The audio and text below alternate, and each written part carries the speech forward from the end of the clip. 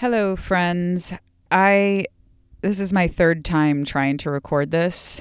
I'm really going to try to stop filtering everything I'm saying and just share my heart with you guys. So, I am not doing the typical, this is a special episode. I'm not doing the typical music and everything because I really just want to share this content with all of you as food for thought. So, the question at hand is, what does racism have to do with OT entrepreneurship? Because this is the exact question that was asked by someone, essentially, in the OT entrepreneur group on Facebook. So there's a group of almost 7,000 OT entrepreneurs. And what happened was I moderate that group. So I had approved a post by, and honestly, I can't remember his last name, Jonas. I can't remember your last name, Jonas. If you're listening, I'm sorry. About a petition that was being circulated to ask AOTA to please come out with an anti-racism statement to support our Black colleagues in the profession. Okay. We all know that this is a time of deep, deep emotional unrest, lots of trauma, a lot going on. Specifically for our Black colleagues and people in the world, but I'm speaking specifically here for OT in our profession.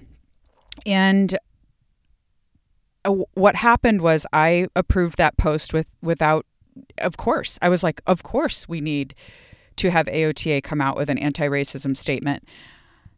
And what happened was there were a few people, I will say, while the support for that post was overwhelmingly positive, we do need to honor that. Overwhelmingly, people were supportive and excited to ask AOTA to stand up for justice. And what was so discouraging to me, honestly, I get emotional about it, was that several people seemed to have issue with it. And I had a few people, there were 3 people. Now that is out of 7,000. So I'm trying to remain hopeful here, but there were 3 people who reported the post behind the scenes to me to say that it should be taken down or whatever. And particularly one comment really got me, and I honestly don't remember who it was, but they said something like, isn't this supposed to be a group about entrepreneurship? Basically implying that being anti-racist does not have anything to do with entrepreneurship. And to which I replied, it has everything to do with our work as OT entrepreneurs. It's against our code of ethics, first of all, to be racist. And just, I really had to come to terms with myself that there is still a lot of bias and racism inside of people. And I just was overwhelmed by it, and my own racism. Okay. My own. I should have said this at first, but I'll talk more about my own piece in a little bit, but I should have said this at first. This is mainly for US listeners. Okay. I'm assuming that if you're listening to this, you are most likely if you're in the US, you're most likely a white person, because I looked it up. Our profession is 85.2% white, and it's about another 6% Asian, I think. So that makes a very small percent that are Black. I'm specifically focusing on our Black colleagues here because that is the topic at hand, right? But we know that racism can be against any group, but I'm specifically talking about Black Lives Matter and our Black colleagues in our profession. So basically that's where I'm at. And I'm speaking in this episode specifically to my colleagues who are white, okay? If you are a white occupational therapist, occupational therapy assistant, that this is who I'm intending this content for. You're welcome to listen in no matter who you are. But so, it's likely that the large majority of us are white. And I think for me, what has been so just shocking about this whole experience has been the things that I learned that I thought I kind of knew already. And I just want to share some of that learning here. So, I forgot to say, AOTA did come out with an anti-racism statement, and I was so thankful for that. They responded very swiftly, and I want to say I've seen a lot about, just a lot of support in our profession for increasing diversity, and I know that we can be doing more. But I'm thankful that our professional organization moved so quickly, because in a big organization like that, sometimes it can take a while to get a statement out because you have to have committees meet and people agree on the wording and all of that. And so I appreciated that they did that, and I want to thank AOTA for supporting our Black colleagues and our colleagues who are people of color who are also feeling the effects of racism in our society. So I want to share what I've learned. So I feel like I've always kind of felt like I can't be racist, right? Because I have a Black brother-in-law who is married to my sister, one of my best friends in the whole world, right? Or my best friend in the whole world. She is my best friend, the dearest person in the world to me. My nephews and my niece are Black. My husband is Latino. My kids they own their Puerto Rican heritage probably more than they own their American heritage. So, and I think I've kind of hid behind all of that as though I can't possibly be racist, right? Because I have all these Black and brown people in my family that I love. So, of course, I'm not racist. And what has happened in this process is I've just come time and time again to see how broken we are, how we all need to be self-reflecting. That is something that I heard from Iverley. I don't know how to say her name even. Ivirlei. I think she's an actress. I just listened to her IGTV video, and one of the things she talked about was self-reflection. And that is what this time has been for me. I actually haven't been posting a lot on social media because I have felt reflective, meditative, prayerful, just wanting to do my own work, really, and figure out how best to support. So here's what I've learned. I'm sorry, I've talked a lot. You guys know me, I'm wordy. Usually I'm a little more structured, but I just want to get this out there. So here's what I've learned. The first thing I've learned is in this process is that as a white person, it is not the burden of my Black friends or even people that I know as acquaintances who are Black to explain everything to me as a white person. Okay, it's putting what I've read over and over in many things that I've been consuming online and just trying to learn from is that puts an undue burden on people who are already really stressed and really emotional. And to have someone who is white reach out and say, well, how can I be an ally? How can I do this? Tell me what to do? I want to learn from you. Asking them to constantly share is not the best approach. Okay. I am so guilty of this. I am guilty of this. And my brother-in-law has told, my sister has told me that my brother-in-law has been really frustrated because a lot of his friends are reaching out, his white friends are reaching out to him. But I'm guilty of this because, the first day that all of this happened, I reached out to several people that I know on Instagram who are Black to see how they were doing and DM'd them and offered, just messages of support. And I feel they didn't tell me that offended them, but I feel kind of bad about that now. Like I put something on them that they felt they needed to reply to in a time when they were probably dealing with a lot of emotions, just not wanting to really reply to things in their DMs. So, and that's why this is a solo episode. I actually have had several interviews with Black OTs. There's July and August now I've already done the interviews, and July and August are actually both Black practitioners, and Tamiko Faison was on in May. So it's kind of cool that we're seeing some diversity in my podcast guests. But But also, that's why this is a solo episode. That's why I did not ask someone who is Black to join me on this episode to explain everything to us during this time, because there are plenty of very good Black teachers out there who we can learn from about racism and about how to be anti-racist. So that was my main point that I forgot in my outline to tell you guys, is that one of the big things that I'm learning is it's not okay to just be complacent in your, well, I'm not racist. You have to be actively anti-racist in our society right now, especially as a white person, okay? When you need to be the voice, right? When there is a big group of white people all talking about the things white people will say about people of color when people of color are not around, you can be the voice. You can be the voice to stand up against racism. And that is not something that I feel like has happened to me where I haven't stood up, but it's just so good to have it front of mind, to remember that, right? To remember that I need to be a voice. I need to use my privilege that I have to speak out to other people even who are privileged.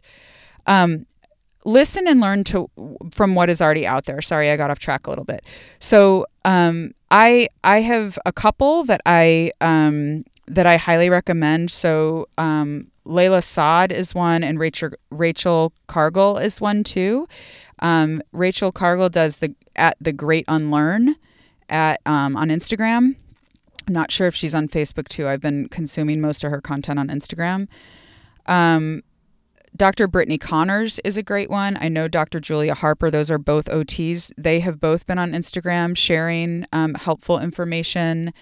At marvelousmiracles.ot, she's on Instagram too, has been sharing super helpful stuff for me. So, there are people in our social media spaces who can help us as white people understand how to be an ally for people who are Black and people of color. So I just want to encourage you guys to think about, if you are white, to think about what even if I know most of you, it's not ill-intentioned, right? But I know that I just want us to be mindful. I want us to be thoughtful and to do the work ourselves, right? Do the work on what is out there already that you can learn from to help you understand how you can be actively anti-racist. So I'm going to try to include a list of resources in the show notes of different books and things that you might be interested in. And I want to really encourage you guys that that this is something that as white people, I think it can make us really uncomfortable, right? There's a lot of talk about racism where we don't know what to say, or maybe we want to say something, but we feel like we're not sure if it's going to offend someone, and there's a lot of uncomfortableness around it. Okay, but I think that we really have to do that work to be uncomfortable and do the deep work of figuring out learning what life has been like for many people in the Black community in our country over the last decades. Okay. So I guess my final thing is that I just want to remind you guys that it is not enough to claim to be not racist. We all have our biases, we have preferences, we have opinions that are shaped by our experiences, and that is deep. That is really deep. I'm reading a book by Chris Voss. He was a FBI. This is related, I promise. He is an FBI negotiator for like hostage situations, and his book Never Split the Difference is all about communication and how one of the things he writes about is that so much of communication is actually at the level of like our not thinking brain, right? We just automatically react to things. And I'm going to read a short quote from his book. This is on page 12. He said, through decades of research with Tversky, I don't know the guy's name, Kahneman, now he's talking about Daniel Kahneman, who wrote Thinking Fast and Slow. That's a very famous book. Kahneman proved that humans all suffer from cognitive bias. That is unconscious and irrational brain processes that literally distort the way we see the world. They discovered more than 150 of these cognitive biases, okay? And I was shocked when I read this book to realize that so much of the things in this book actually relate to what is going on today, right? Because really these biases that we have are so unconscious, you guys. Even as white people, we can't even know all the biases we have. And so we tend to just stick to our biases. So here's another section. Too often people find it easier just to stick with what they believe. Using what they've heard on their own biases, they often make assumptions about others even before meeting them. They even ignore their own perceptions to make them conform to foregone conclusions. These assumptions muck up our perceptual windows onto the world, showing us an unchanging, often flawed version of the situation. I felt like those quotes were so pertinent to read here because it illustrates how even if you're a white person who may be uncomfortable with the idea of exploring issues of injustice in our society, exploring the history of people of color in our society, you can enter into that learning process knowing that you have these biases. You have these biases inside. It's a part of being human to have these biases. And it's a good thing to examine these biases and to be aware of them and to learn and change and grow and be aware of those biases as we go. And so this calls us to like a real deep reflection, a real deeper awareness of our own sin. And I am using the word sin because I subscribe to a Christian worldview, and I do believe that racism is sin. Okay, totally fine if you're not a Christian. I love you. I love all people, but to me, that is what I would call racism, is evil. It's sin. It is in direct opposition to all things good, all things of God. We have to be willing to see our own wrongdoing in this situation, to be willing to take a really hard look at our biases, to take a really hard look about the preconceived notions we have, okay? And to let ourselves learn from other people's perceptions, from other people's lives, from what they have experienced. And I think that can only serve to make us a stronger profession. I don't know if I accurately communicated here. I feel a little like I was all over the place, but I just wanted to share my heart with you all. Being anti-racist as an OT entrepreneur is an ethical issue. It's an ethical issue, you guys. It's not up for negotiation. It's not something that we can say does not apply to our entrepreneurship. As OT entrepreneurs, we are called to stand up for justice. I love you all, and I hope that this was helpful for some of you to think through some of these issues, and that you are all doing your reflective work. If you are white, and if you're Black or a person of color in our profession, I am so hoping that we will do better, in the coming years in supporting everyone and having this be a profession that stands up for justice. That is our work as OTs. That is our work as OT entrepreneurs. Being anti-racist has everything to do with OT entrepreneurship.